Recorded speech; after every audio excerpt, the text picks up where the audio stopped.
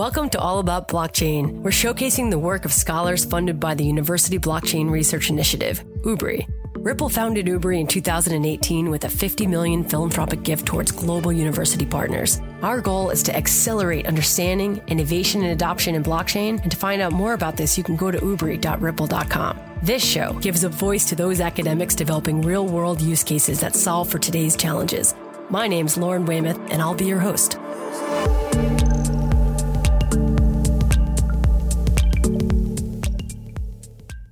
About 2 months ago, we set out to highlight real use cases being produced by academic exploration. And so far, we've talked to professors, researchers, and students about their projects using blockchain in healthcare, energy, agriculture, education, and environmental sectors. And today, we're going to hear about land management. There are 4 information security research centers spread across India, and the University Blockchain Research Initiative is fortunate to have IIT Bombay, one of those research centers, as a partner. Senior research scientist Vishwas Patil focuses on security, privacy, and blockchain, and is here today to talk with us about his project Landcoin, a simple asset management protocol. We're going to learn what it means and how it will benefit us in the future. Welcome, Vishwas. Hi, Lauren. Thank you for this opportunity. And great to speak on this favorite project of mine with you. Yeah, so we're chatting virtually. I'm in San Francisco. You are in Mumbai? No, I'm in Bidar. I'm at the heart of India. You're at the heart of India? Yeah, around 600 kilometers away from Mumbai due to COVID. Okay, so you're sheltering in place in Bidar. Yeah. And you woke up in my tomorrow. How are you doing? I'm great. It's a nice morning. Tell us about your personal journey learning about blockchain. Sure. It's quite interesting. My name Vishwas means trust in English. Okay. And when I started my career, I did my PhD in access control. That led to trust management as my first job. At that time, there were no blockchains, only PKIs and applied crypto stuff, all those things. And we were using our creativity to the full extent to solve the problems that we deal due to lack of trust. For example, identity management, for example, ownership of resources, using resources, all those things. So we had a couple of publications on trust management for e-commerce setups. And then in 2012-13, I came across this blockchain with the discussion of my first boss with whom I worked on trust management. And he said, hey, look, there is something which we were trying in the past has come back again with a new setup. So then I said, okay, let's take a look. And the articles that I was reading in the beginning, it was saying trust machine. I had heard of Turing machine. Then I said, oh, somebody called it as a God protocol. Then it excited me and I spent some time, and it was easy for me to understand because many of the crypto primitives that are used in Bitcoin protocol in the beginning we were also using. And then I felt, oh my goodness, so simple, so beautiful. How did this guy think of all those things and put it in such a nice engineering fashion that it has solved really a big problem? And then we came across Ethereum, which was a general purpose version of this protocol and which was trying to solve many of the trust management issues in a flexible way. And then we started investigating all these platforms in depth. And then we started understanding their pros and cons. And we liked it. We are with it. We are investing our time in it, and we are solving problems using it. So actually, my next question was, what is the thing about blockchain that makes you really like it, that makes you want to do your applied research using this technology? And it sounds like a trust network is one of the keys. What else do you really like about this? The access to the technology means it's at that time when we were in my early days, we had P2P, we had distributed systems with several impossibility results.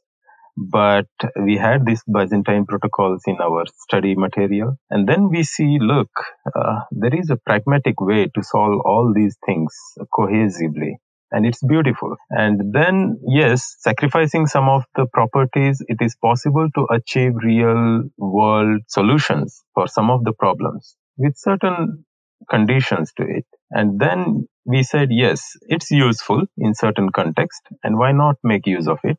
And then the next obvious thing is achieve some of the anchoring mechanisms from this technology and whatever is outside of this technology, for example, off-chain processes, etc., how to marry these two things and still continue guaranteeing security and privacy, things that your end users usually demand. So these open problems keep us engaged with this technology because it has promise and we have the wherewithal to make use of this. So you've really studied different types of blockchains. You've looked at the pros and cons and the evolution of them. What had you choose land registry or this land registry project as something to really focus on? What brought you to land management? It has two angles. One, it's a nice problem to be solved, which will help many people, at least in India. And then when I was doing the background study, probably it will help all the people across the world. Second, I have seen this problem personally because I am the son of a farmer and I have done farming, horticulture, crop growth for 2 years. And I understand what kind of scenarios a typical farmer goes through and what kind of access to capital that farmer, he or she does not get despite having resources or collateral which are not digitally represented. They are at disadvantage from the other population which stays in the city. So I said, then thinking about this problem to the root cause, what I understood is the digital representation of all the assets that they have. Livestock, the land they have, the crop on that land, all these are assets. Okay. So if we have the mechanism to represent these assets in a digital form, there could be investors across the world or across India or across state or across the village who can see the quality of that asset from which they want the guarantee that whatever the claims are there, they are true. And then only the investor can put money. So assume a farmer requires some short crop loan to save his crop, which is beautiful, but due to bad weather, there is some problem. And this guy desperately needs some help, but cannot show beyond his village. So how can we solve these problems? The problem is to bring all these assets which are not in formal system into a formal system. And the people who will be relying on these assets will have a basic requirement that these assets are not forged, which is the case as of now. In India, the databases of land registry are still questionable. Means there are a lot of litigations because they have shifted from paper to database and they have borrowed all the problems from paper to database. Now the next step is to clean this database. Okay. I don't know how much of the percentage of the land is clean. So that data I do not have, but what I personally know is there is a problem. Some states have taken many nice initiatives to put these records as they have in public domain, which anyone can query and take a look. But the problem of helping these assets to transfer hands is still existing. So we felt that this is a good protocol which can complement the problems that government is facing, and it will also help the farmers of all the world, I guess. So one of the current challenges with land registry in India is an accurate account of the land and land ownership. And you're saying that there's possibly some inaccurate or fraudulent accounts that need to be cleaned up. And this can be done through a new record database. So our experience with some of the government officials is there is some land which is clean, which has no issues, which should quickly get into the protocol. Then there is some portion of the land which is under litigation. Let the court decide about that. Then there is a bigger owner, which is government, which has huge amount of lands and which makes use of it for several purposes apart from forest, means for tribes, etc., all those things. And then they have different set of regulations for each of these classes of land. These are local challenges. So we are trying to abstract out these challenges at a higher level and see whether our protocol will help all the states across India where our abstraction is easy enough for them to represent their challenges or local regulations into the protocol. And what I heard you say earlier was that this would also create an open source record, transparent records that people could check on. So can there be a public audited platform where people can check the status of land? Yeah, of course. Because if you want trust in the asset, it has to be visible. It has to be visible to its users. So we don't have who is the user. So it has to be open. And as of now, the states like Karnataka, Andhra, and a couple of other states who have put their databases online.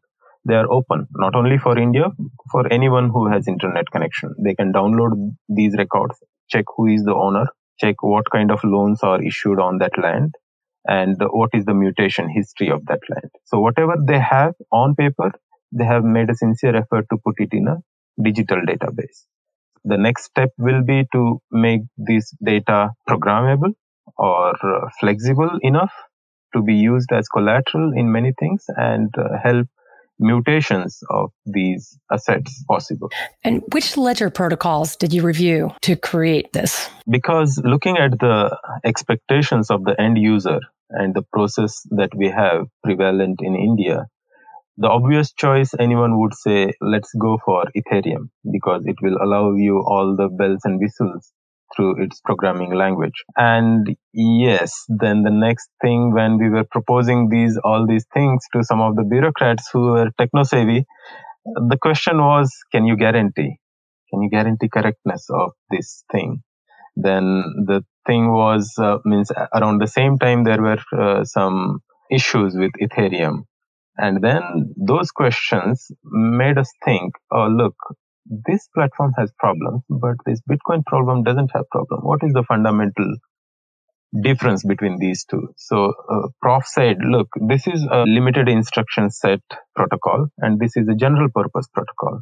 So with limited instruction set protocols, it is possible to give all these guarantees because it is easier to verify. And Bitcoin and its clones are simple. There are only two operations, send and receive, simple enough. So then we thought, why to get into all these other requirements that these guys are asking? Just borrow something simple and around that, see whether we can do that programming magic outside the chain. Means the trust anchor will stay on the chain and the process related nitty-gritty should be off the chain. That is also possible under Ethereum, but we went for Litecoin protocol, which is an open source protocol which we can modify and which we have modified and tried to use it to show our proof of concept. So you created a permission blockchain that's a modified protocol to achieve the end goals. And can transfer of assets be achieved? Like, how do you get that to work? So see, Litecoin is a permissionless thing, which you can convert it into permission by changing the code where you can say only these public keys can participate in mining. That is a simple approach we have taken.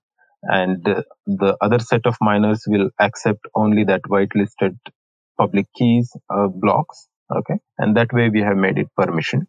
And to represent assets, it's a complex problem. Okay. Because value is one thing and asset has not only probably physical representation and also inherent value in it. Okay.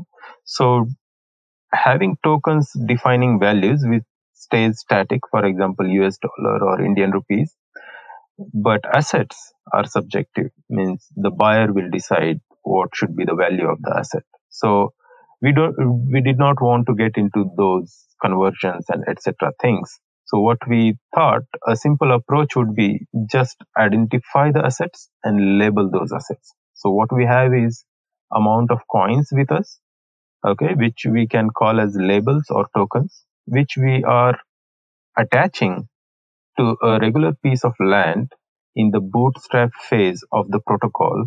And once this phase is over, the keys are locked and no more assignments will be done. Only under exceptional things, probably, because I'll tell you one interesting thing when we were speaking with Assam government's bureaucrats. Then they said, look, Vishwas, we have this scenario that every year the floods come and we lose some land and we gain new land. How do we represent that? Okay.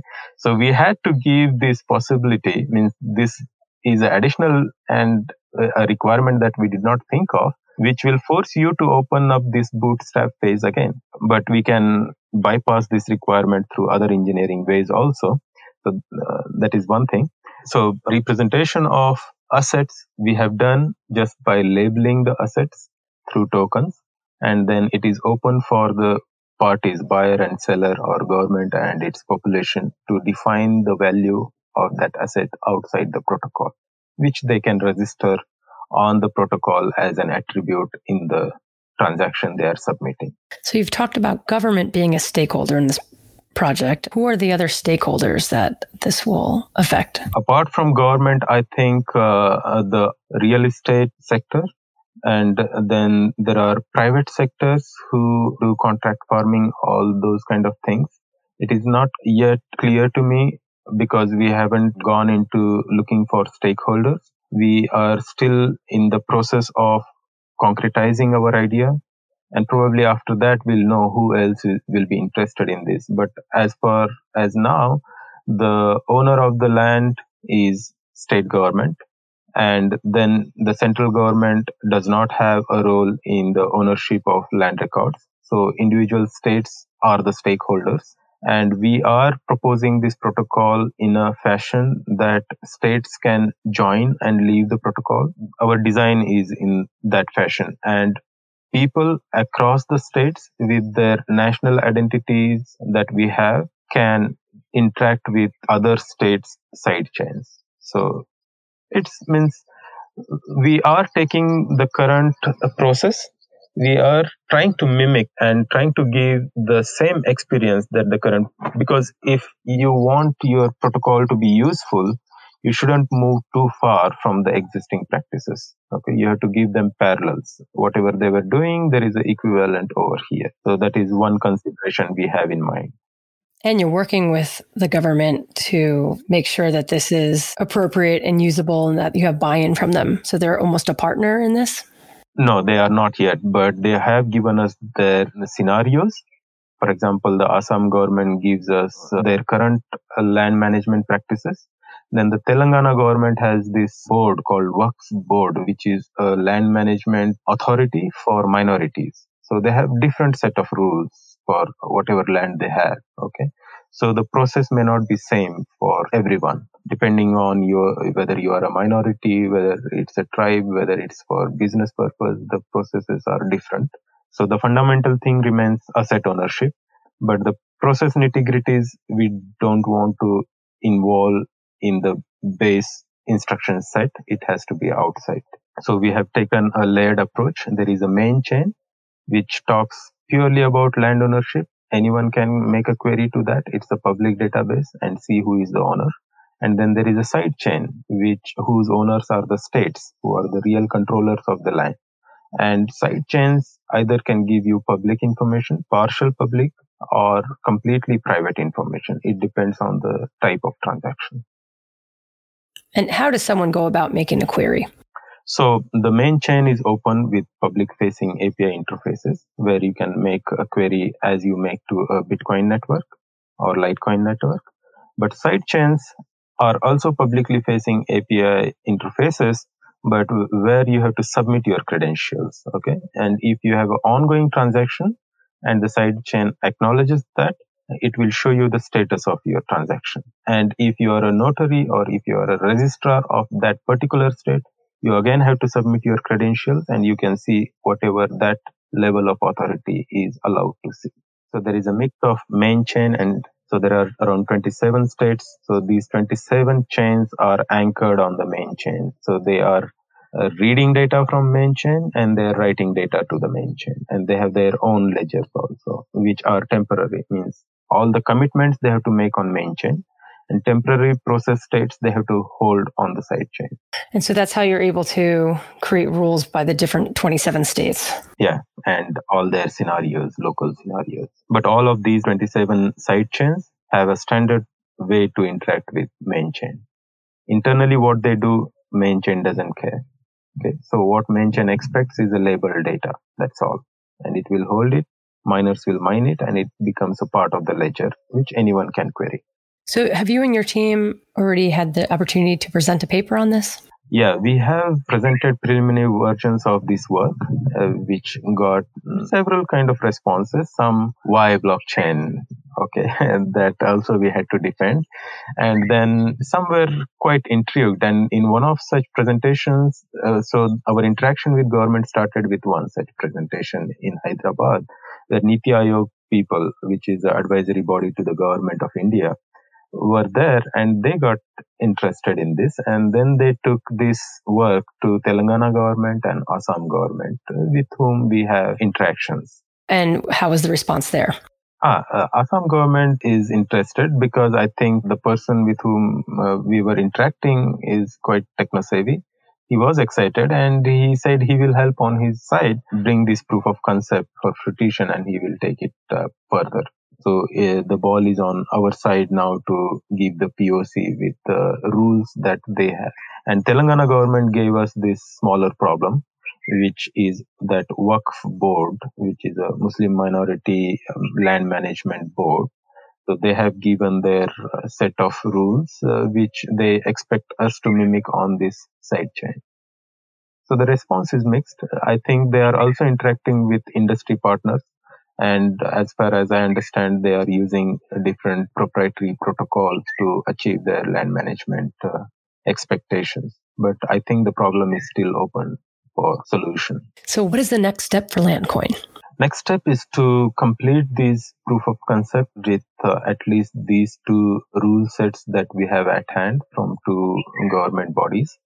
And once we get a feedback from them, what problems they are facing or what more expectations they have, we'll see what engineering solutions we can bring to the platform. And once we have this confidence that one type of class is successfully represented on blockchain, we will see how other classes of assets can again be labeled and brought onto this platform or linked with this platform. For example, the land on which I'm sitting is a perennial resource. Okay, it's an asset which will stay there even after I go. But the crop that is being produced on this land comes in every season. But it's an asset which is being brought to this world. How do we label this asset? And how do we help this asset to maintain its value until it is brought into the market? Okay, so that kind of problems, I want to see whether I can represent them or help this protocol to solve these kind of problems. That makes sense, that once you finish the proof of concept, that you look at other assets that also require external validation that could benefit from your protocol. Correct. Yeah. And would you look to bring in new partners? Are there other people involved? What does your team look like? We certainly need the government departments to be interested about it for it to be a success, because they are the primary stakeholders. And then moving away from that means we also need to see an industry partner which can take it into a larger engineering implementation and give proper quality of service to the stakeholders. And the other sectors who might make use of the different types of assets that are being represented on this protocol.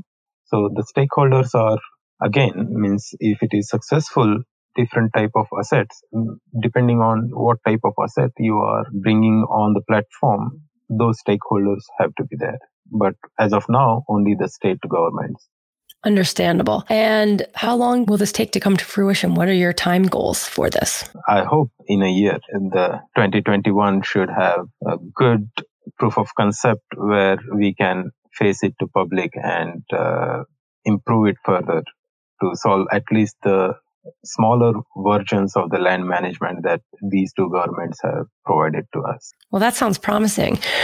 Can it be made deterministic so that people don't have to endlessly wait for a query? One of the fundamental questions that had come and which had made us to choose Litecoin was, will it be deterministic? Because theoretically, there are papers that talk about indeterminism in the guaranteeing of a transaction being returned to the ledger. So what kind of guarantees do you give? We said that, look, we won't get into that general purpose way of writing programs, but we are sticking to the script-based approach which Litecoin or Bitcoin uses, where we don't have to verify many things to you, which is, so far there are no glitches with these protocols. And then on top of that, we can tweak the protocol to give certain hard conditions that you expect the protocol to return values in a stipulated time. That is possible. Great. And where do we want to send people to find out more about Landcoin? Oh, we have a draft of this paper on our website, on the Center of Excellence on Blockchain. So the link that I can share with you, or you can go to isrdc.in, and on that web page, you can see a blockchain COE. And going on that page, you will find publications tab where you can find the Landcoin paper. That's great. And I can drop the link into the podcast. Well, Vishwas, I have really enjoyed having you on the show and learning more about the future of land management using blockchain. Nice. Always a pleasure to speak about what I'm doing and explain to people who are curious to know how we are solving real world problems. Thank you, Lauren. Yes, and I'd like to introduce you actually to some other scholars. We'll have a follow-up episode that goes into the application of blockchain in real estate with security tokenization. So these things connect. You should know each other. Thank you to our listeners for opening your minds to new adaptations of this technology. And as always, if you have any questions about this episode or any feedback for new episodes, please reach out to uguri@ripple.com.